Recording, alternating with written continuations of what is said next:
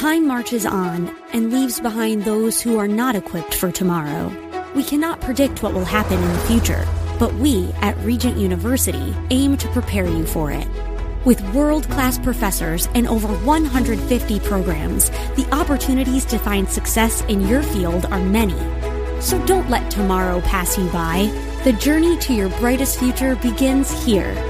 Visit regent.edu/learn more.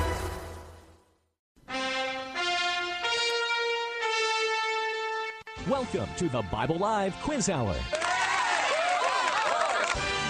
It's time to test and grow your knowledge of the Bible. The entire Bible every year. On Sunday nights at 9, join us here for the Bible Live Quiz Hour. Soapy will ask questions from the Bible Live leaders. You call in with the correct answers, and you win. It's just that simple. So get out your Bible, put on your thinking cap, and hit that speed dial. Because here's the host of the Bible Live, your Apache Indian scout through the book of books, Soapy Dollar. Woo! All right, we are in the house. Thank you for joining us tonight, folks. Ready for a brand new Bible Live program. We're looking at the book of Leviticus tonight, all things Leviticus. That's going to be interesting to us. What does Leviticus mean, Jacob? Well, Leviticus is what the Romans ended up, and Latins named it. It's actually Vayikra in Hebrew, which means it comes from the first couple words. Here's the key. Every chapter, every portion, every book actually is named for the first couple of main words in the first sentence. I see. So it's Vayikra, and it starts off by... What was that? I'm getting a high-pitched sound. I know what it is. My headphones are getting too close to the mic, and it's coming through. Keep your headphones away from that mic. Okay, I will. No, Leviticus begins with the word, he called to Moses. Uh-huh. The Lord called to Moses, yeah. So at any rate, he called Moses as Vayikra. Okay. He calls to Moses. Now, when the people who are translating I thought Moses was Moshe or something. Moshe. So wouldn't that be a part of the book, or is it just he calls? Well, no. Actually, he calls. Yeah. He called to Moses. Okay. And I think this is only the third time that he calls Moses. I think the first time is on Mount Sinai, then there's a second time, then I think this is the third. And I think he emailed him after that, or texted him one day. Yeah, he may have. I know he downloaded the Ten Commandments. Moses, I remember. I saw the movie. Well, we are in the house. We're looking at the book of Leviticus tonight, and it's interesting. I was telling Jacob I had an individual last week tell me anything but the book of Leviticus. That's just so boring. That's just so. And I mentioned that to you, and you said, "Oh, it's because he didn't understand. If he only understood the depths of it." And so anyway, you're going to have to help us tonight. May I say something? Yes, you may. All right. Here's the catch. I know next week I will not be here, but you'll be doing your Christmas show. Right. And you can do it without benefit of me. Because next week, this coming week, we start, in our reading program, our reading schedule, the Gospel of Matthew. Genesis, Exodus, Leviticus, and we start there with the birth of Jesus of Nazareth. Okay. So, you'll be doing your Christmas. Now, I realized when I was getting ready for this evening, I realized something. If you feel, and this is absolutely fine, if you're very secure and you're good with Jesus, of being born and dying for your sins, perfect. Now, that's good. But if it's sort of like me sticking my key into the ignition, I turn the car on. All I got to know is the car starts. But if I want to know details on what makes the car run, the internal combustion engine, if I want to know that, system, then there are people that need to know that or want to know that. So if somebody wants to understand exactly what Jesus was doing when he died for your sins, then Leviticus is the key, pardon the pun, to understand. Okay, well, we're going to count on you tonight. Fill us in and help us to understand more deeply than perhaps we ever have before. Well, Leviticus, there's no doubt. What Jesus did. It's meant to go for the priest. Okay. But thus the name Levi, Levitic, right? The idea is. Well, that's where they got it from, yes, sir. However, that's from the tribe of Levi. Levi. But okay. So here's the deal: if the priest, they had to know how to practice this. It's sort of like getting a driver's license. One thing to pass it on paper, but you got to be able to do it. So they knew this is really meant for the instructions of the priest. However, what's fascinating is that the people themselves are taught, so they can look at what the priests are doing and determine, are the priests doing this? And understanding it, because in some ways, we talked about this a little bit last week, is that we have a concept, a New Testament concept, that's called the priesthood of the believer. Right. And so, in a sense, we as God's people now serve a function of a type of priesthood in that we represent God to people when we pray for people and intercede for them. And also, as we share God's word and the message of redemption with people, we are representing God to people. So we have a role of a mediator type role, in a type of priesthood at least. So the thing I wanted to ask you about Levitical, now the book of Leviticus, as I understand it, the general theme, as I have been taught it from the book of Leviticus, is holiness, God's holiness. That because, for example, the sacrifices, the sacrificial system, everything, the commandments that were given for the priests and for their preparation and for their dedication, and in the commandments that we've just seen from the book of Exodus with the tabernacle. We've seen instructions that were given for the different worship, the instructions for rightly worshiping God and praising Him, and just experiencing God's presence in the camp and individuals as well. So worship is a central theme, and then Leviticus, the idea is that God's holiness, and meaning His the word holy means set apart, unique, unlike any other. And in all of His attributes and all of His ways, God is He is pure and holy. The idea, so that our worship should reflect that reverence and that respect for a holy God. This is really meant for the priest. Mm-hmm. So the priests are making atonement.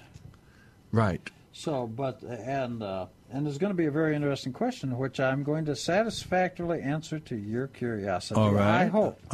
Good. But I am going to present an interesting question.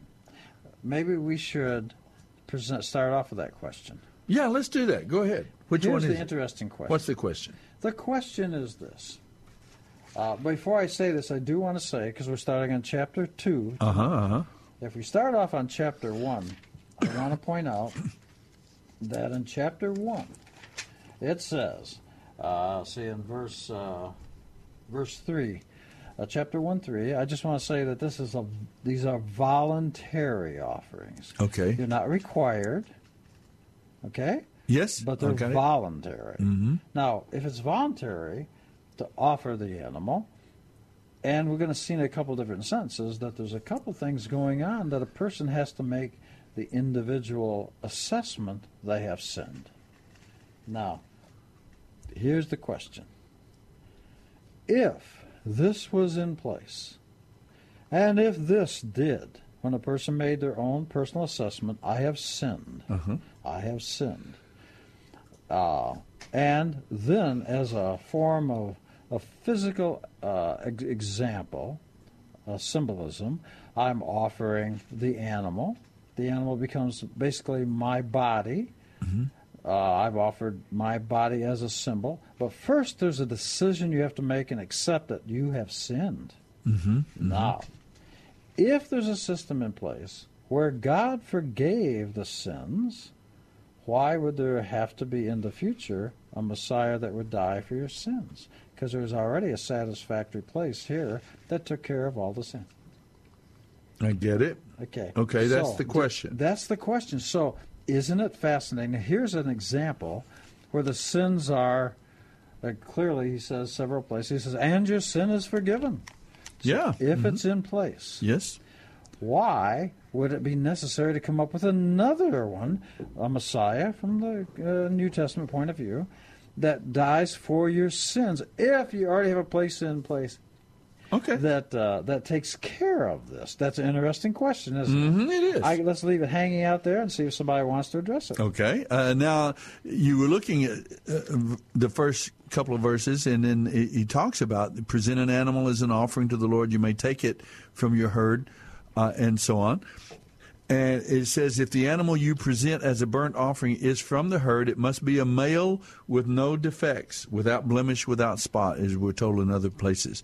You bring the animal to the entrance of the tabernacle, and the priest will lay his hand on the animal's head, and the Lord will accept its death in your place to purify you, making you right with him.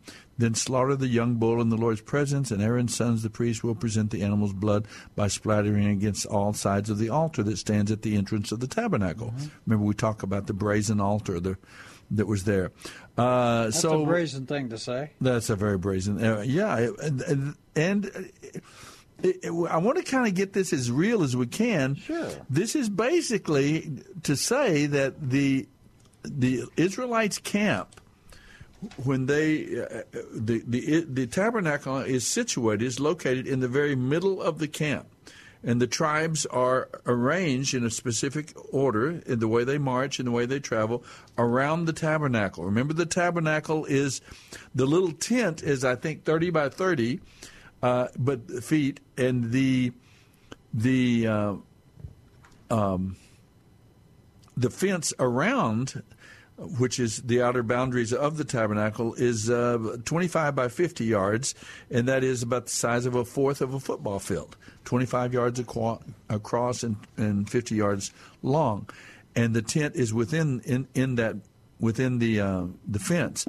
Now, there's a brazen altar, and I guess it pretty much smelled like a barbecue pit. Pretty much every day, right? I think God liked barbecue. I guess so. But what we have to remember now, all of these sacrifices, you yourself mentioned the word symbolic, and they are not themselves. We're told later on in the New Testament that it's not the blood of bulls and goats that ever actually forgives sin, but it is symbolic or representative of a repentant heart, someone who repents of sin, who acknowledges his sin, and this is what they do to express that repentance and that desire for forgiveness.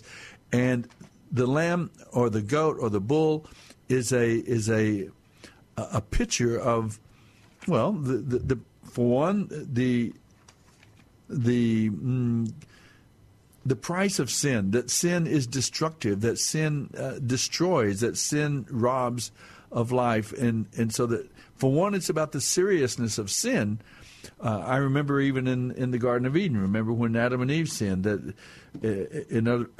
in order to cover their nakedness and their shame, they tried to use fig leaves, but God intervened, and they had to see an animal. An animal had to die. An animal was slain, and they were covered with the skins of that animal. In other words, from the very beginning, the idea is that sin has a price. It has a consequence, and that is, without the soul that sins, it shall die. Without the shedding of blood, there is no remission of sin. The wages of sin is death, and so on. So part of that is a seriousness, I think. But also, apart from that, this had a practical application, I think, Jacob. It did, and I almost feel bad emphasizing, but I'm not sure we should be embarrassed. No. It also was for the feeding of the priests, of course, and their families. They use these. Not all of them. They had strict instructions about how to use the sacrifices and the offerings that were given, but these also helped to provide food, sustenance for the priests and their wives and their children. Remember, the Levites did not receive a portion of the land, an allotment of land when they went into Canaan, into the promised land. They could own a home in the city, right?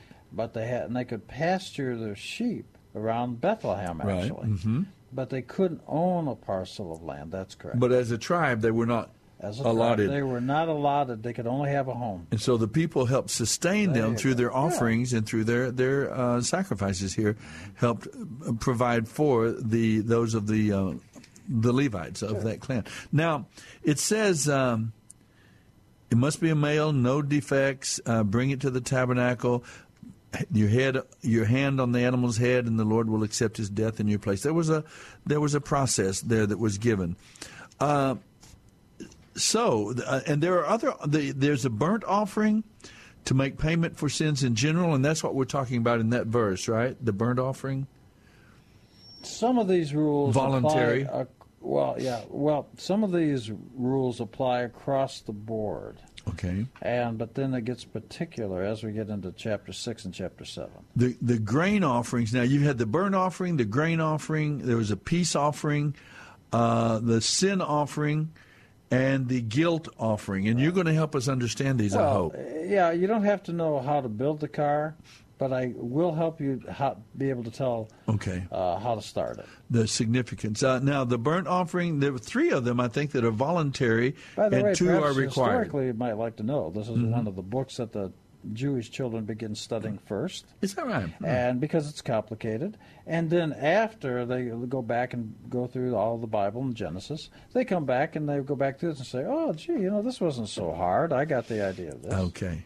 Well, there we have it. That's generally the overview. Now, within the book, there are these different offerings that we can come to understand that will, as you say, will help us understand what Jesus did for us as we understand him to be the Messiah, the Lamb of God, as John the Baptist said, the baptizer said, behold the Lamb of God, it takes away the sin of the world. So he, in other words, these offerings are in some way a picture of the work that God would accomplish through Messiah, through and Savior. That really brings us back to the question, if I have a system in place, why do I need another system to come along? There's a very good answer, but I'm waiting to see if somebody's got Okay, yeah. Our phone number is 210-340-9585.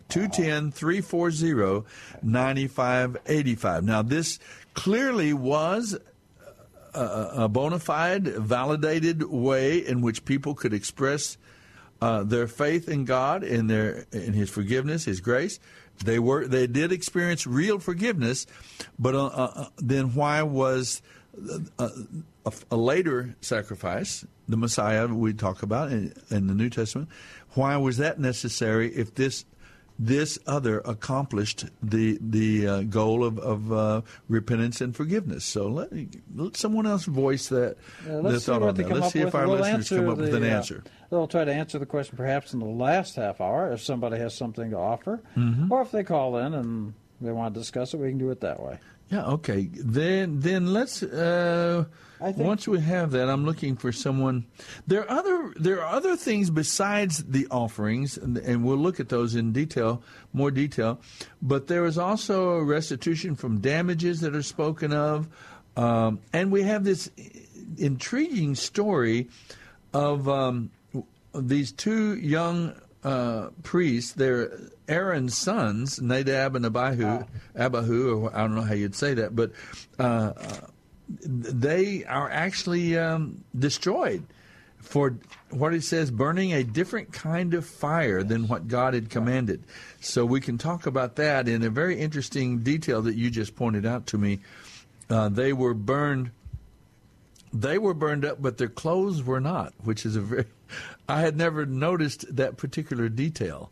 Well, it's because they were not being kosher in their actions. But the clothes they were wearing was described by God on how to make them, and they were made appropriately, so the clothes were still kosher or holy, but they were not. So whatever they got right remained, but the place where they disobeyed... Made it themselves, somebody made it. Got it. Well, that's a very interesting detail. And then we have all of these things about kosher food that's in that particular section. And the reason that follows immediately afterwards, where suddenly, this is kind of how you have to read Jewish literature. You got the story about the 2 boys, Aaron's sons. They die. Well, that's pretty depressing. But then immediately we go into this section about kosher animals. So he's making the distinction. He's telling us by the story structure that they were not acting kosher. But the animals, here's the distinction. So you can make a difference between what's kosher and what is not. So it follows immediately afterwards. Yeah. There's another question I'd like to put out to folks to give you a chance to call in and answer. Is it had to do with kosher, with the animals. All of a sudden went right out of my brain as we were talking about kosher animals and so on. I'll come up with another one. Maybe I should just ask what two types, general classes of animals that were considered to be kosher, that were all right for the people to eat, and other animals were not. And I noticed that among the insects you could eat a certain kind of insect, but there are other insects you couldn't have. I want to tell you that, folks, so you'll know in case you were going to have a bowl of insects tonight for supper. You're going to know which ones are acceptable. That's right. Now you bring up the question. I don't know if this is where you're headed. I was jokingly talking about eating insects, but okay. But there is one that is allowed. Oh yeah, I know the one, and there are several of this type, right? There's 100. Okay. But you have to know which one. I find that so funny. I would have no problem with that because I'm just not sure I could eat insects. Maybe they're better than I think. Not a little tiny thing like you're used to. This is like more the size like more like a hot small dog. Bird, maybe. You can break open a hot dog and eat. So it's a larger thing. I see. Okay. Well, and would you like to know where does that occur? Who's doing that? What? Making the rules about insects or eating insects? Who's eating that thing you're talking about? Come on, Soapy, you're on the line here. Would that be priests? No. In the New Testament. John? John. Now, why is it important that we're told that he's eating? What is he eating? Honey and? Come on, Soapy. Come on. This is over on your side of the Bible. Honey, I know. It's just not coming to my brain right now. He's eating honey and what? Beans? Some kind of leaves? This says locusts. Locusts, yes. And honey. Honey, okay. I knew you were going to say that. I apologize for interrupting. So the locust, okay. But the locust is not really He's locust. so gracious. Okay. But my point is this. Now, why is that important that we're told that about John the Baptist? That he ate locusts. Yes, and honey. And honey. Well, both something of those right here takes place in Leviticus. Honey is also kosher. But it is. But this takes place in Leviticus, so you can understand what in the world is going on. Well, let's leave that question out there too, so that I'd love to see how many of our listeners have a thought about this. Why is that mentioned in the New Testament that John the Baptist? We know he had a special clothing and made a real unusual fashion statement. Actually, what he was wearing was Elijah's prayer shawl, if you want to know. Okay, so we have that fashion statement he's making, but also he ate what they call honey and locusts. I've heard that meant something about the idea of locust meant some kind of leaf, but I'm not sure of that. I don't know where you got that, but we're going to leave that alone because it's so wrong it'd be embarrassing for me to correct. Okay, all right. So anyway, folks, if you know why is John the Baptist mentioned as eating honey and locusts? And it's in Leviticus. As it relates to Leviticus, exactly. And Jesus dying on the cross for sins, you can know that he did it, and if that's good for you, then that's all you need to know, and you're secure, you feel good, that's perfect. Let it go at that. But if you want to know, if you just got to know what time it is, then we can tell you what time it is. But if you want to know how to build a clock, Leviticus is going to tell you what Jesus was doing on the cross. Okay. And I would like you to answer the question about how were people forgiven? They were truly, genuinely forgiven of their sin through this Old Testament procedure. So how does that relate to the Messiah? First of all, we got to understand. And I know this is, and I debate this by myself all the time. Oh, you debate with yourself? I do, and it's easy because I always win. But Yes. what I'm saying is, so I say, is it necessary for people to know this, or do we just go on with it and skip over it? Do the light fantastic. Mm-hmm. So let's take a look start at chapter 4. Okay, chapter 4. That would be in Leviticus. With the big number 4 in front of it, yeah. I'm fascinated to see what your Bible, how they translate verse 1. Or verse 1 and 2, actually. Okay, then the Lord said to Moses, give the following instructions to the people of Israel. This is how you are to deal with those who sin unintentionally by doing anything that violates one of God's commands. Now, let's stop and look what the Bible Leviticus said sin is. Let's do that right after the break. There's music. What do you think? There's music. There it is. I think it's music. I heard somebody. Is that John over there? He'll show me what to do. I pray on Christmas. All right. He prays on Christmas. Well, that's like some folks who go to church on Christmas, right? That's better than nothing, right? It's a great start. It's a great Well, start. folks, there you have it. That's our first segment. We kind of set up the meal for this evening as we get into the Scriptures. We're going to talk about the book of Leviticus. I hope you'll stay with us and give us a call. We'd love to have your participation, talking about these offerings, talking about forgiveness and cleansing, and as it relates to the New Testament and the coming of Jesus of Nazareth. How does that relate to our faith and understanding today of being forgiven and cleansed? All right? Give us a call, 210-340-9585, and we'll be back. Don't go away. Pray on Christmas. He'll get me through another day. I pray on Christmas. You're listening to the Bible Live with Soapy Dollar. I pray on Christmas. He'll get me through another day. Dr. Stan Shelton, with offices at Loop 410 and Broadway, has taken care of the Dollar family, that's Suzanne and me plus our 3 children, for the past 25 years. Suzanne, tell the folks about our dentist. Well, like you say, Dr. Shelton is a dentist for a lifetime. He's got the latest technology. He's busy, but I've never had to wait. And I never dread going to the dentist. In fact, he and his staff are so personable that I actually rather enjoy it. Go to drshelton.com or call 590-7878. Joy to where the Lord is come. Let earth receive her King. Let every heart prepare him room.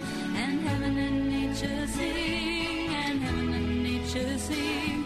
And heaven and nature sing. You're listening to The Bible Live with Soapy Dollar.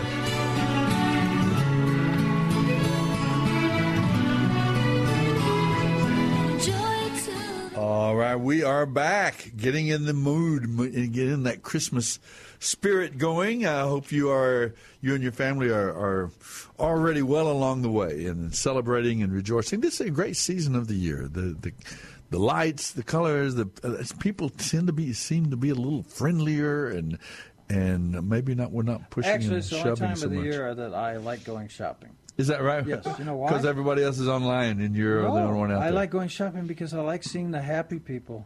I go down to North Star Mall and everybody's happy and festive, and people tend to be nicer. Isn't that interesting? Yeah. And that's the only time I like to go shopping because I enjoy the friendliness of people. Yeah. In fact, would you like to hear a joke? Yes. Okay. You know what the Jews do at the North Star Mall? Oh, boy, I could think up something, but I'd be trying to create my own They joke. stand by their cash register, and as they ring up the sales, they sing, "Oh, what a friend we have in Jesus." That's right. Well, that's I can understand that. There is a commercial side to this thing. We always just look like at it the that radio way. station. All right. Everything you think's advertising or gift, like the charities, you got to pay for that. That's all airtime. Somebody's got to pay the bill. Somebody does. So if I make a $100 donation, somebody's paying for the airtime to make those donations to these charities. But I just think there should be some disclosure on that. All right. Hey, leave that alone. That's too close to business. Too close to home, I guess. Well, no, let's get back to Leviticus. Let's go back. I'm So what only it says, interested if it's sin, all right? So here's the catch. Okay, Don't here's worry, the catch. I'm going to clear this up, and it'll come out to a happy acceptance at the end. Okay, wonderful. Now, what it says is, so God said to Moses, spoke to Moses, speak to the children of Israel, saying, you've seen some Bibles that'll say, like the Old King James, it'll say, spoke and then saying. Uh-huh. Do you know why it says that? That's actually accurate. He's spoken to him, saying. It's not like the Old King James that has that. It'll say, God said, saying. Do you know what no, that means? Is, tell me why. Because when God said it, he said it. But when he used the word saying sequentially after the word said, that means repeat it to others. Ah, excellent. That's what that means. I like that. Okay. Makes sense to me. When a person will sin unintentionally from among the commandments of God that may not be done, and commits one of them. Okay, you're reading from your direct translation. I there. am. This is straight from the Hebrew. Chapter 4, verses 3 and 4, right? That right? I was doing 2 and yes. Yeah, okay, verse 2. Okay. Unintentional sin. Uh-huh. Okay, so here's the catch. Okay. As we'll discover shortly, lambs, little lambsy davies, they're only available for use for one thing, for unintentional. Do you know when Jesus was on the cross? Yes. He said, Father, forgive them, for they do not know. That's right. He did not say, forgive them. They know what they're doing. If he said that, then everybody would say, well, I don't know who he was, but he sure was not the Lamb of God because he got it wrong. But he said it correctly. He said, forgive them. They do not know what they're doing. Interesting, isn't it? It is very interesting because we only take that, I think, us by, I say we in the sense of our general sort of a Gentile, American understanding of the Scripture. You got to stop that. No, it is true, though. Gentiles are not stupid. No. I'm not saying we are, and of course we're not. I'm a genius. But what I'm trying to say is that, we just have this book in English, and we read it, and we don't nearly connect. We don't connect all the dots as well as you guys do because you've been dealing with these things so much longer. You've only had 2,000 years? Yeah, I know. But we don't really connect with necessarily what Jesus' words on the cross with an Old Testament passage that talks about that has to be an unintentional sin. That lambs are used for sin. Sin, here's the definition. There's two requirements. Two requirements. One, it has to be unintentional. Two, it has to be of something God said not to do. It doesn't say it's something that you did and you failed to do. It says something he said do not do. Doing anything that violates one of God's commands that we're not to do. So it has to be unintentional and doing something that God said not to do. Okay. Let's suppose he said, honor your mom and dad. Doesn't say you love them. Says you have to honor them. And you don't. Well, and you think, well, I didn't do that. But I didn't think about it. I didn't think honoring was maybe feeding them, maybe helping them if they're cold, maybe doing something for them. So I didn't know that's what that meant, so I didn't do it, and he said you should do it, so you did it unintentionally, and you didn't realize that you were violating something he said that you shall not do. So that is not the sin offering that we're talking about right now, because you did not know. This is the sin offering. Oh, this is unintentional. So right. So then at some time or other you become aware of the fact that it was wrong. True? Two things. Okay. You are so close. It's because I sin a whole lot. Yeah, well, you shine like gold. I'm pretty much an expert on this sinning thing. Now, there's unintentional. I want to stress something. None of these offerings, none of them, are offered for intentional sins. There is no offerings here for intentional sins. Okay? Yes. That's a little scary. Well, it should be.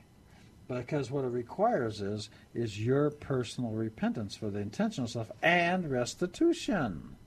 So, you personally repent. Now, if you didn't know, let me give you an example. If you didn't know that it was wrong to commit adultery, and you did it, well, you did something intentional, but you didn't know it was wrong. So therefore, or if suppose I stole something from you, and I've been raised in a culture where stealing's okay. I don't think, well, what did I do wrong? I didn't know it was wrong. Then it's a sin, because it was unintentional. I did not mean to do it, but I did it.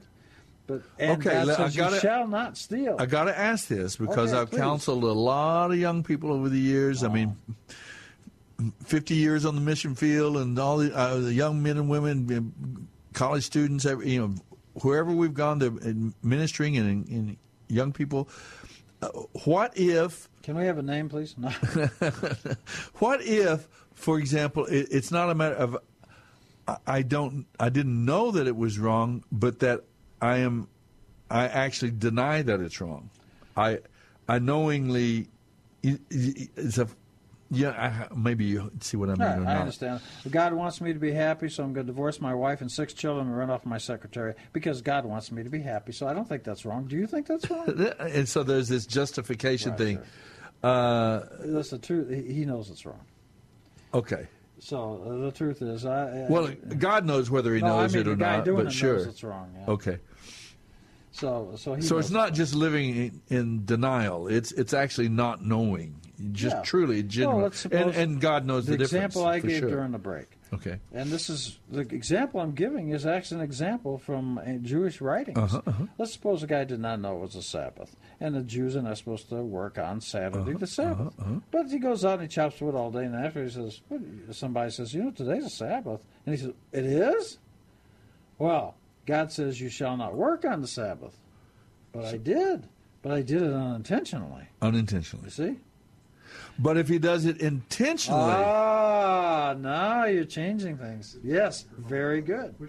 Oh, is this mindful of that story of the guy who was chopping wood or something on the Sabbath? Yeah. And he... Yeah, he was executed. Yeah. Wow. But okay. So, what we have here is we have the difference. You made a great example. If he knew it was Sabbath and he did it, well, that's something different. And, okay. And so what we have is, did you want to see if somebody has the answer to that one question? Oh, yeah, let's do it before you give it away, give away the farm there. Let's go and talk with Robert. He's calling in and hopefully, Robert, you're going to clear up some of these questions we're having. It is interesting to consider the redemptive work of Messiah on the cross from the point of view of these instructions that were given about offerings and forgiveness and so on in the book of Leviticus. I hope you're going to have a thought for us as well. Robert, good to talk with you. Are you there? I guess you are. Sir, can you hear me? Yeah, now we hear you just fine. Hear you. Good to hear. Played with the button some more, and now we can hear you. Well, so what is it you wanted to comment on or answer or give a thought about? We'd love to hear from you. Yes, sir. The kosher diet. Peter had a vision in Joppa. Yes. Of the beast. Well, what God said, what God called clean, don't call unclean. And at the Council of Jerusalem, they told the Gentiles to abstain from fornication and meat sacrifice to idols or the blood was with it or something like that. So are they released from a kosher diet or what's with that? If you read that... what's with that? That's a good question. Hey, what's with that? Yeah, what's up with that? Yeah. Actually, Robert, I'll tell you something. If you go back in what is that, Soapy? Is that chapter 15, the book of Acts, is the council. Okay, which is chapter 10 he's talking about where it says he has his vision? I believe it is when Peter is at his house and Cornelius... He's on the roof and he has this vision. Yeah, and it has a vision of this sheet with animals in it. If you look at that very closely, Robert, may I suggest, I'd love to, after you read it, maybe you can call Soapy back next week when I'm not here. But... actually, if you look I think at he's setting me up for something there. You'll see that it's not referring to food.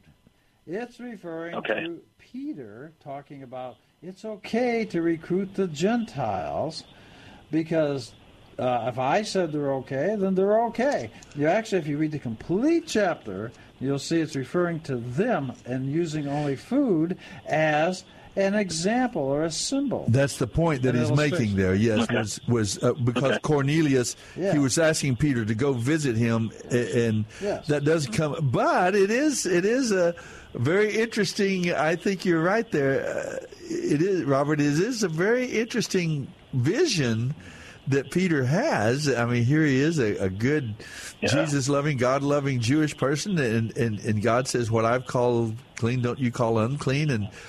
But it does seem like Jacob is right there, because the point God is actually making with him is the idea that Cornelius, a Gentile, is asking him to come, and they send a messenger, and Peter hesitates to go because it's a Gentile, and that is actually the point he's making. I agree with that, but it's a very interesting, very intriguing passage, truly. So, but that helps a little bit, right? You can look at it and read it. I don't think Peter was in any way recommending a non-kosher menu. Mm-hmm. I think Peter probably was kosher his entire life. Mm-hmm. But I think God was saying, well, it's okay, you can talk. God had the rule that the Gentiles could always welcome. Uh-huh. Quite frankly, if you read chapter 10, you'll notice that it says that Peter had a good reputation. Cornelius had a good reputation. I'm sorry, pardon me. Cornelius had a good reputation. So that was not the issue.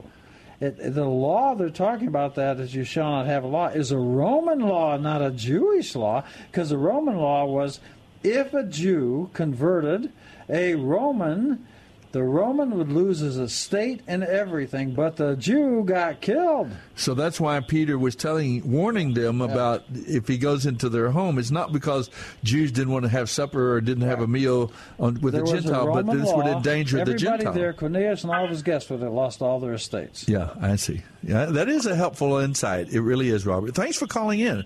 I'm glad you give us a call. That's an insight I think that a lot of us don't know about that particular story, but it is relevant to this of sin offerings and dietary laws and so on that we have. Now, where were we talking about? We're talking about this sin offering in chapter 4. In chapter 4, sin offering. So we know for sure. Sin offering is unintentional. Unintentional. That's why Jesus said, he said, forgive them, they know not what they're doing. He didn't say forgive them, they know exactly what they're doing, because any person who's familiar with chapter 4 they could not be forgiven. Would say, well, wait a minute, he got it wrong. But Jesus, got it right. So he usually does, doesn't he? Yep.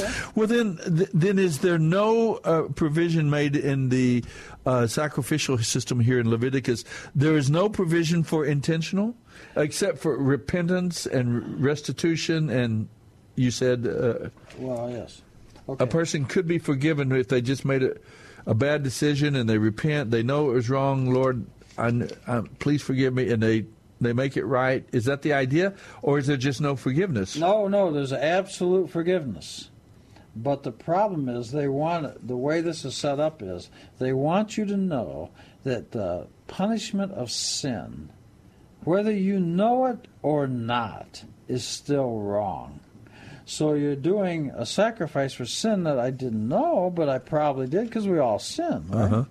So what's going on is, what's happening is a sin that you don't know. I'll give you an example. You want an example? Good. Okay. Although I could probably give you a better one out of my own life, but okay, you go ahead. Well, I don't want. Are you going to give this personal example? No. Oh, okay. Come on. It's going to be biblical. Come on. But here's the catch. Okay. So, in the Ten Commandments, it says, "Be sure to honor your mother and father so that you may live long upon the land." Okay. So it's got something tied to it. Promise. Yeah. Promise. So you're doing the honor and you get something, okay? So it's got something tied to it. Now. Is that called quid pro quo? I hope so. And I hate to use those words in the current climate. It's a very common... But then the other one is, when you take the eggs from a nest, you shall wave your hand, and the mother bird shall run away, and you can take the nest, so that you may live long upon the land. It's exactly the same. It's funny, the behavior, though, doesn't seem... one is honoring your mother and father, which seems very serious and important, right. And then the other one is just kind of a trivial thing. So a bird will run, you wave your hand, they run. Uh-huh. In other words, we're not supposed to know what sin is worth 1 point and what's worth 10. We're not supposed to be able to make that judgment. You're supposed to be able to say, sin is sin. Sin is sin. Now, in other words, so I've done a sin that I probably sinned and didn't know about. So we have one item that's a sin offering. Uh-huh. And that's for things we don't know. But a sin is a sin is a sin. Okay. Then there's the sin that I've done wrong by doing something else that I should not have done, that I knew I should have done, but I didn't. Then there's the other category of what we call, many times in the Bible, they call willful sin or intentional. Now, the way they translate that in English is this. They'll use the word sin, iniquity, and transgression. Sin means unintentional. Iniquity means intentional against your fellow human being. Transgression means intentional or possibly even unintentional against God. Those are different things. We're not just finding different words to use for the same action. So, you have sin, iniquity, and transgression. So you have those different things. It's telling you that's the word choice that the translators have used. And what they're really telling you is, look, there's a sin that you're going to do that you just don't even know you did, but you're still guilty. If you did it, you still there's a sin that you've done. And that's where you become, when you realize it, you say, oh man, I did do that. Now you're guilty. And you realize you're guilty, so that takes a personal acknowledgement inside of your own mind and soul that, I did do that. I'm guilty. Now we got a guilt offering. Oh, I see. Okay, that's the guilt. The guilt offering. Yeah, it's required. Leviticus chapter 5. That's right. So what's happening is. Let me ask you this. But let's go. I want to go to your question. Okay, go. For intentional, what do we do for intentional? In intentional, is that called a sin offering or guilt? No, the guilt offering is where I come to my realization that I did do it. You realize after the fact. You have a sin offering that I don't know exactly what I did, but I know I did something. Okay. And if I did a sin, I'm as guilty for that sin as anything else. But I don't know what. Okay. So I got this sin offering. Then I got this one where I did something, and I said, I've come to the realization I did do that. Now I know I did it, so now I do the guilt offering because I am guilty of that. One sin is like, so you don't know, but you did something. But the other one is you did it and you realize you did it, okay? Then we're going to go all the way to the category of intent. Okay, now then, I got to ask this, though, because let's take it today, for example, let's say someone has a behavior they know is wrong, drunkenness, some other addiction. I know, opioids or cocaine or anything, or any kind of addiction or a behavior that's wrong. They know it's wrong, and yet they keep doing it. Habitual, and they can't escape it. It's just an impulse that they can't resist. What is that called? That would be, as the way I understand it, unintentional. Because if it's taking away your will and discretion, because you're so addicted you can't make a decision, then it certainly is unintended. Wow. Boy, that's a fine line, isn't it? No, not for me. It seems. I mean, I don't have any problem. I will tell you one, though. Let's say smoker. That is violating the commandment that you shall not kill. Yourself. Yeah, well, it doesn't say self, it says you shall not kill. I get it, but that's the idea that you're saying. You're going at. Yeah. But isn't it about everything we do in life in some way contributing to our death? I mean, if you eat, if you do almost anything, we're headed to die anyway, so everything we're doing is contributing to it. Right? And your body will tell on you. That's true. But I guess that's always been, when we get into talking about this, and I think a lot of folks have that besetting sin. In the Hebrews, it talks about even the sin, what is it, Hebrews 12 there, it talks about even the besetting sin, the sin, the habitual sin, the one that overcomes it could be anything, overeating, gluttony, it could be drug addiction, alcohol addiction, it could be pornography addiction, it could be some sexual addiction that people have. And I've always wondered, because I think all of us have struggled against sin in our lives, and said, Lord, I don't want to do this. I have a tendency to lie. I have a tendency to pad my resume. I have a tendency to try to make myself look good or whatever. All of these things that I know I've struggled against some stuff in my life, and I I don't want to do it, and yet I do it anyway. Like Paul says in the book of Romans, the things I want to do, I don't do. The things I don't want to do, I end up doing. Oh, who can deliver me from this body of death? And he says, thanks be unto God for Jesus, the sacrifice. Okay, and all. so but I don't know how that would fit in the Levitical pattern. Yeah, so what we have here is we have a situation where you have a intentional, but none of these animals are for intent. Uh-huh. So how do you deal with the intent, which was your question? Okay, yes, exactly. So how you deal with it is it takes repentance. I'm assuming that's what it always takes. Repentance. And repentance is not just... Let me see if I get this straight. Repentance means turning around, changing of mind, a changing of attitude, and actually changing the word in Hebrew, the behavior, for example. Teshuvah. In other words, you must recognize you did wrong. You have to make recompense. You have to apologize to God, shall we say. And then you have to turn around, as you say, and not do it again, because that's how you demonstrate that you're really sorry. If you keep doing it, you're not sorry. Even if it's an addictive behavior. I didn't say that. Now, if it's taking away your free will, then you've got a situation where it's something different. Yeah. If it got, I mean, there's more than one kind of alcoholic. Some are like binging alcoholics that enjoy it. Some get so, their body craves it so bad they lose their absolute control. I think there's a difference there. I can see the difference. Mm-hmm.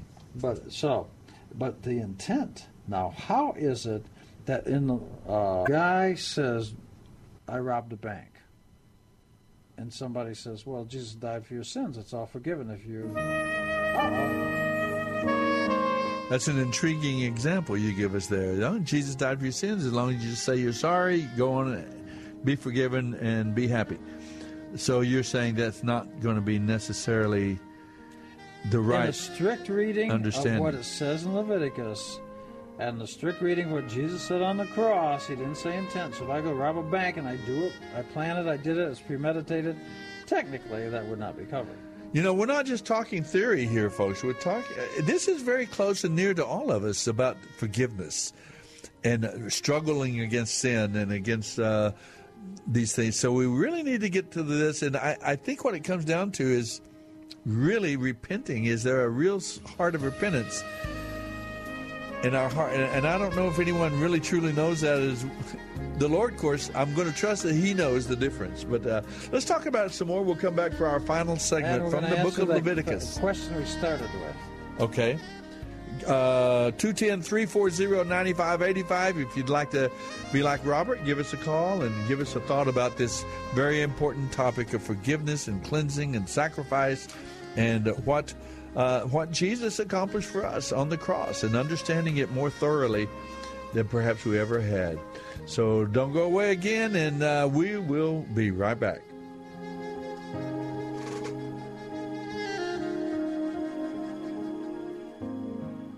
This is the Bible Live with Soapy Dollar.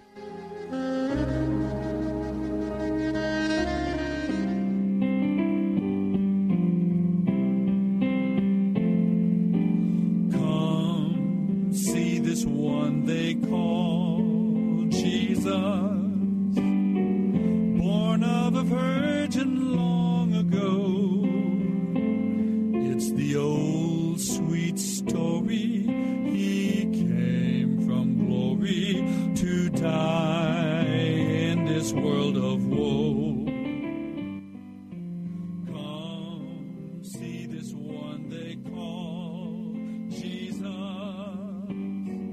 no longer in a manger bed, crucified and risen for me. I will praise Him through eternity.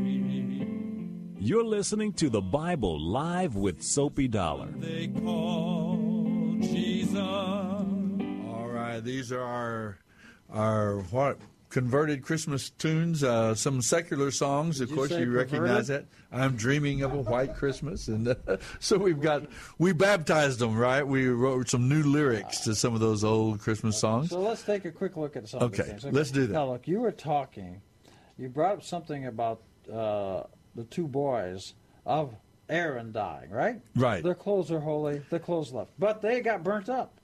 Yes. Now, right after that, we got the section about the kosher animals, so it's telling us something kosher is important, because if you're going to eat stuff that's not kosher, you started doing like the boys did. They brought a strange fire. Uh-huh. Do you want to know what the Jews understand that's about? Yes, I do. That's about they were drunk. Okay.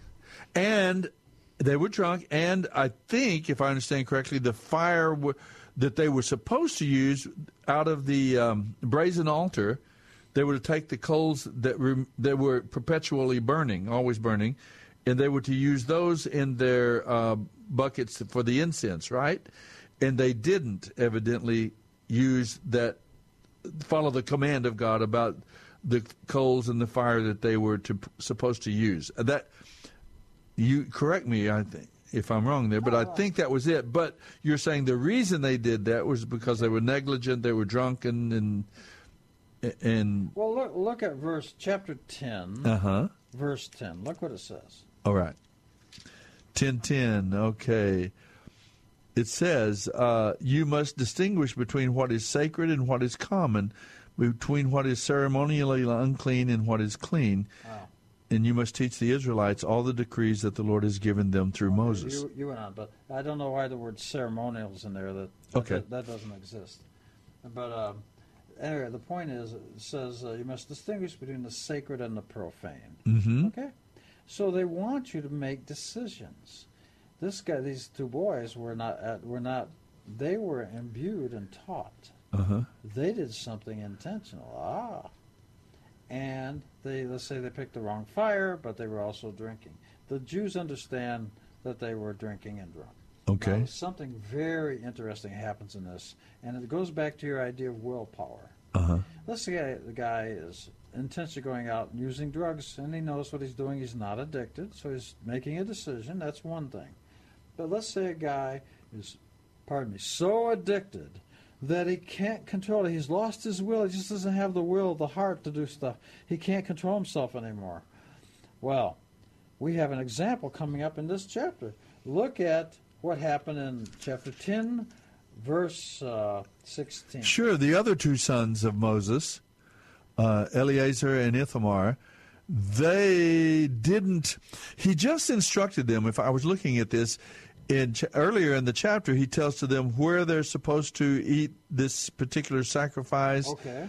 He tells them, said to Aaron and his remaining sons, Eleazar and Ithamar, take what is left of the grain offering after a portion is presented as a special gift to the Lord, and eat it beside the altar. Make sure it contains no yeast, for it is most holy. You must eat it in a sacred place. Okay, but did they do that? No. Okay, now look what it says. What I want to get to is your issue was, what about if somebody does something, then they don't have the will or they're addicted?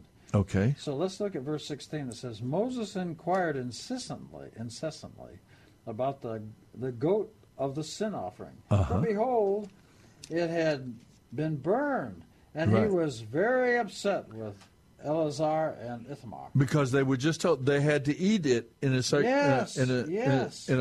in a certain place. And Aaron's remaining sons said, "Well, we didn't do it." And then what happened is, and look at verse 19. Aaron spoke to Moses. Now they didn't do it. Aaron was supposed to do it. If not, he's supposed to make sure his boys do it. Well, 19 it says, Aaron spoke to Moses.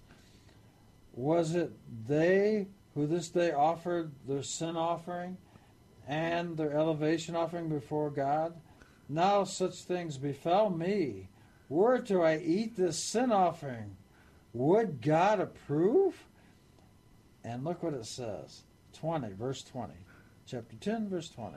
Moses heard and he approved. In other words, as we were discussing during the break, Aaron just lost two of his sons. He didn't have the will, the heart to do what he was supposed to do. He knew what he was supposed to do, but he was so overwhelmed he lost his will. Okay, to see if I understand that they didn't follow the direction as to what they were to eat this particular sacrifice there in this particular place that was commanded of them. And he said, yet this tragedy has happened to me. I've lost my sons. If I had eaten the people's sin offering on such a tragic day of this, would the Lord have been pleased? In other words, he had no appetite. He had no his heart was not in that, and because he was grieving. He lost his son. Exactly. And so you're saying, and then we see there that Moses heard this and was satisfied. So that's the example you're talking about of exactly. like a habitual. So if a guy is so overwhelmed with drugs he can't have will, then God would understand, because even Moses heard and said, look at verse 20. Look at that short sentence. Moses heard and he approved. In other words, he said, I understand why you didn't do it. You were to do it, but you didn't have the will to do it because your children, 2 boys just died. Yeah. Okay. So we got something going on here. So we know about, to answer your question, if a guy just loses his will, we have to be understanding about that, because he no longer can make a conscious decision. Well, when it comes to this from the New Testament, I'd like to kind of outline that, how we look at this whole area of forgiveness and cleansing in the New Testament, and see how it lines up with this. And what we understand, what we've come to understand, is that Jesus, the Messiah, is, as John the Baptist said, the Lamb of God who takes away sin. And so that his death on the cross, he atoned for all of my sins. And when I place my faith and trust in Christ and trust him and surrender my heart and life to him, then all of my sins are forgiven, past, present, and future. In other words, sin is no longer an issue in terms of my relationship with God. However, as a believer, as a follower of Jesus Christ, I still make mistakes. I still make intentional, sometimes, and even unintentional mistakes. And you make them sometimes because you just don't have the thing inside of you to do it. Yeah, and I lack strength, I lack understanding, and so what we understand is that all of our sins, past, present, and future, are already atoned for and forgiven in Christ, so that the sin now as a believer is no longer a threat or a detriment to my relationship with God. That's true. But that the sin can, as a believer, it is detrimental and harms my fellowship with God, which we make a distinction. That's a dimension that's very important. Is that somewhat accurate to? Well, okay, let's use your example, and let's say, look, we got the one sin offering for things I didn't even know that I did, but I surely did them. So, but a sin is a sin for God. It's a sin is a sin is a sin. So there are things I didn't do that I should have done that I didn't even know I did. So I make one offering for that. So I make my first, that says I must make my acknowledgement. I did it. That takes a conscious decision that I know I'm a sinner. I've done stuff. Well, now I'm going to do the illustration of offering this lamb for things I didn't even know.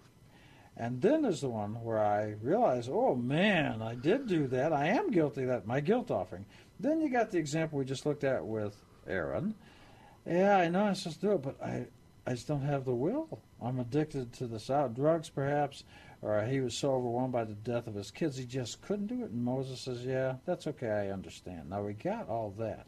Now, so you have all that. Now, with your example of Jesus on the cross, let's go ahead and address this other Would question. that be more like the Lamb of Atonement, the Day of Atonement Lamb, the covering the sins of the people as they repent? In other words, the way we kind of teach it and understand it from the New Testament is that Christ is our atonement lamb, that we are forgiven, we're placed in right relationship with God through the work of Jesus the Messiah. By his stripes we're healed, we're cleansed, and so. Yeah. But that now, as God's people, the relationship is solid and base and unchangeable because it depends entirely on who Jesus was and what he accomplished on our behalf.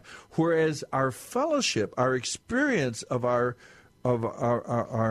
sonship, our experience of joy and relief and contentment in Christ, that can change due to the way we deal with sin in our life. And there we're called upon to confess, homologeo, say the same thing that God says about our sin is part of the confession process, where, in other words, that's the means, that's the step of faith by which we bring the forgiveness we already have in Christ, how we bring that down into our experience. That's a very wonderful example from the Christian perspective. I agree with that. I wonder how it lines up with... Well, because everything that these sins we're talking about, the sins I'm doing what I don't know I did, but I did, but I acknowledge I did it. every one of the things you just mentioned are already in here. Everything's in Leviticus. I've made the decision. I know I've done something that I shouldn't have done. I don't know what it was, but I did. It was unintentional. I must have, so I did. So I got that. Then I got the one where I realized, oh, man, I did do that. I'm guilty. Then you got all these others. So all those things is part of what was taking place for the Christian in Jesus, okay? Right, but did Jewish people, for example, here in Leviticus, in that era or that time, or even perhaps even today, I don't know, I'm assuming that, I guess in my mind, I'm assuming that they too had the understanding that we all sin. We all make mistakes. It's right there in the book. And we continue, even though we love God, even though we love God and we want to obey God, we still make mistakes. Love has nothing to do with sinning. No, I'm talking about the sincerity of our heart toward God, though. Well, In other words, we're not just trying to pull one over on God. We're not just trying to get away. But even as a sincere, godly person who loves God, the answer to your question is do we still make mistakes? Of course they realize. Okay. It. God's been teaching them. He gave them a system here. You bring your sheep, and you do it because you're making acknowledgement. I've sinned. I've done something God said not do that I did do, whatever it is. So that's one category of sin, and as I said, the others. But yes, of course they understood. But my question is, if this is in place, and this does everything you've just outlined from the Christian thought, why was it necessary for to bring Jesus later and do it on the cross? And would you like my suggested answer? Okay. Right. I'd like to hear your suggested answer. Because of this. We're going to the, number one, we're going to the result.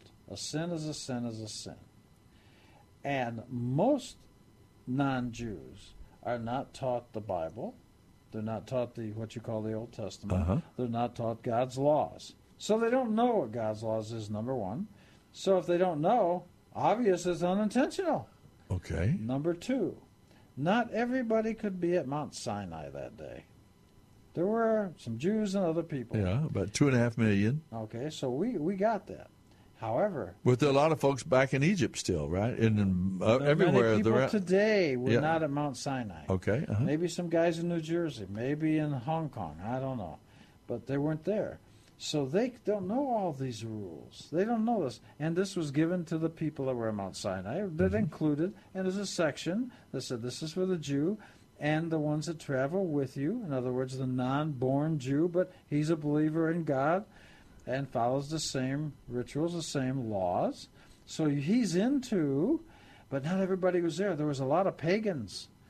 Well, they didn't know how to do it. Well, I'm going to suggest this. Two things. They don't know what God's laws are, so it's unintentional, number one. Number two, they get the idea that Jesus took care of it for you. So you don't have to know all these rules. For example, when you go to someplace that you've been, or was it Turkey, wherever you went to, you didn't go there and say, I need you guys to really understand the technicalities of this. You didn't get that. They didn't want that. Right. They just want to know that there's a method. And the idea was, the result is, I've done some stuff wrong, but this lamb, Jesus that Soapy's referring to, has taken care of the God sin. does forgive. Yes, He does forgive. Like you said, what they discovered at the base of Mount Sinai is Jehovah, the God of Abraham, Isaac, is a God who forgives. Yeah, so that's right. So here's what you're telling them, is that Jesus came, number one, for the non-Jews and the people, and including the ones that were at Mount Sinai. Right.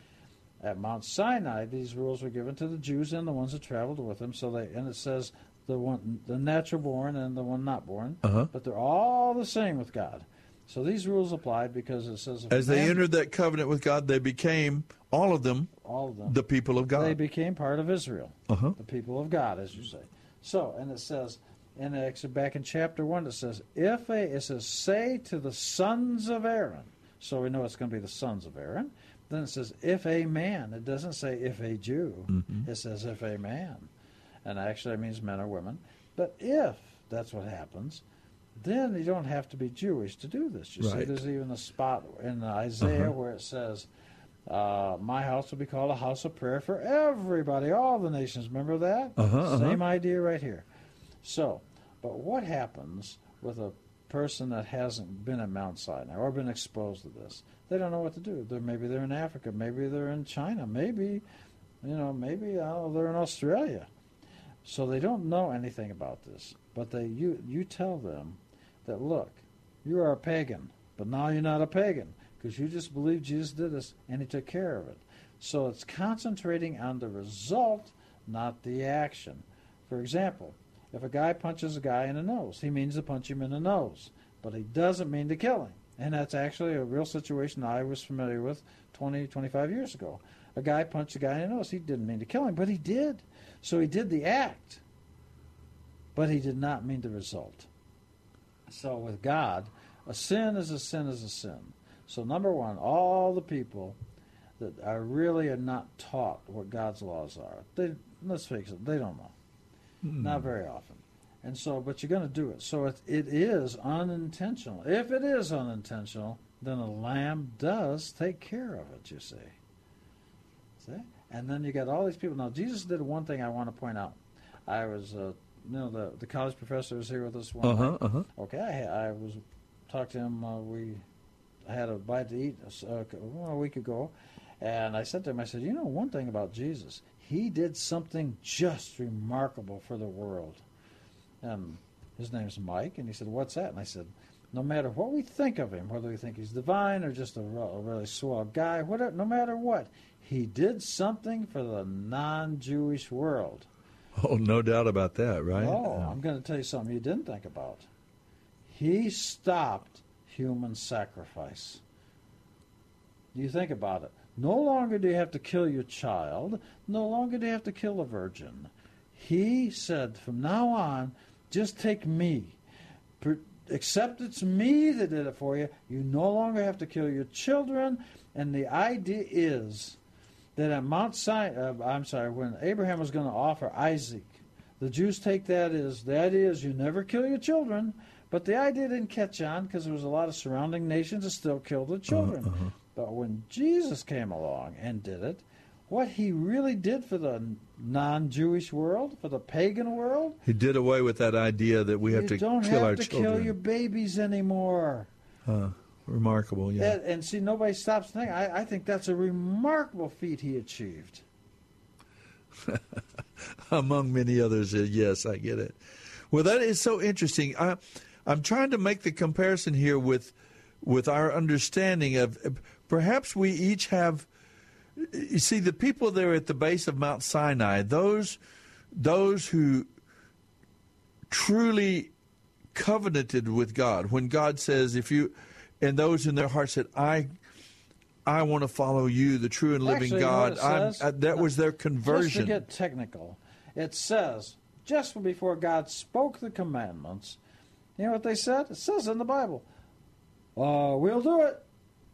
In other words, they agreed to do it before they heard it. The hearts were were there, yes. Committed to God. Yeah. Now then, and so that kind of gives me an understanding. I'm thinking about what you've often said is that the laws of God were not ever intended for conversion. Nope. They had already converted by when they surrendered and covenanted with God to obey whatever He said. The laws of God were intended to guide them as God's people. This is how you are to live and treat each other, and how you are to. As God's people. The Tanakh, or Old Testament as it's called, that's about how to live on earth. As God's people. And your relationship with other people and your relationship on earth towards God has nothing to do with getting to heaven. But it's for God's people. They refer to guide us in the way we. So maybe that kind of ties in with what I'm saying about we come to our own Mount Sinai experience when I was 8 years old and I realized that I was a sinner and that I needed a Savior. What you said. You have your own Mount Sinai experience. I covenanted with God and became a part of the people of God, and sin is no longer. That's my salvation. That means I'm part of God's people. I'm going to heaven.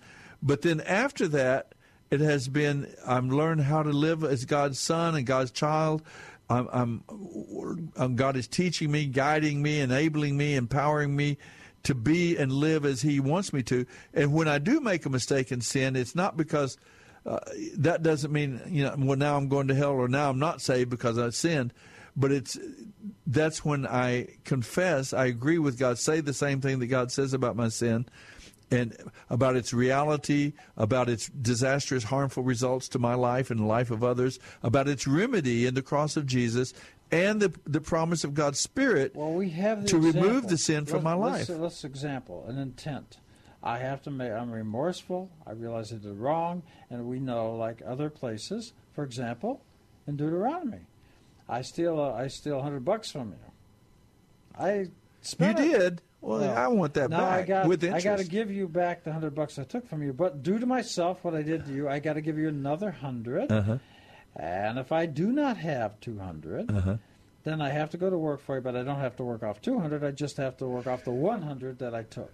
But during that time, you got to teach me. But that was an intentional act. Look what you've done. I've accepted what I did wrong. I'm going to correct my actions either by paying it or working it off. And you're going to teach me right from wrong. So all that kind of stuff, that's intentional, you see. That's handling with your actions for intent. Well, see, that's what God does. That's the whole idea. We're looking at 1 John 1:9. He says, if we can, and John in that epistle, he's talking to believers. He's not talking to pagans or people who don't believe and not following. He's talking to Christians. You can see it in the context of 1 John. But then he tells them, if we confess our sin as Christians, He's faithful and just to forgive us our sins and cleanse us from all unrighteousness. The word confess in Greek, homologeos, it means if we say the same thing that God says about our sin. I should say I believe in different sex marriage, if that's what you're driving at now. Okay. I'm joking, you said. Okay. But so I always taught what we teach the young men and women at Lactal when we talk about how to confess and experience our forgiveness and cleansing in Christ. It's not a new forgiveness. It's how to experience the forgiveness that we have. So I'm going to be gone. Time is already gone. Yes, and so I'm going to have to say, always be the kind of person you would like to have for a parent. And I always like to hear you say that. Thanks for being with us, folks. Next week we are beginning the Gospel of Matthew, and hopefully have a really good special guest next week that you'll enjoy hearing from, all right? Give us a listen next Sunday evening. Have a Merry Christmas, everyone. The Bible Live is dedicated to helping restore the Bible to our culture. Mailing address is P.O. Box 18888. That's Box 18888. San Antonio, Texas, 78218. Hear the entire Bible every year on the Bible Live, weeknights at 9:30 on this great station. Then join Soapy every Sunday evening at 9 o'clock for fun, inspiration, and valuable prizes on the Bible Live Quiz Show. Visit our website, BibleLive.com. That's BibleLive.com for more information about Soapy and the Bible Live broadcast. You may also order materials at the website and make tax-deductible donations to help minister to our military personnel and broadcast the entire Bible every year to America and the world.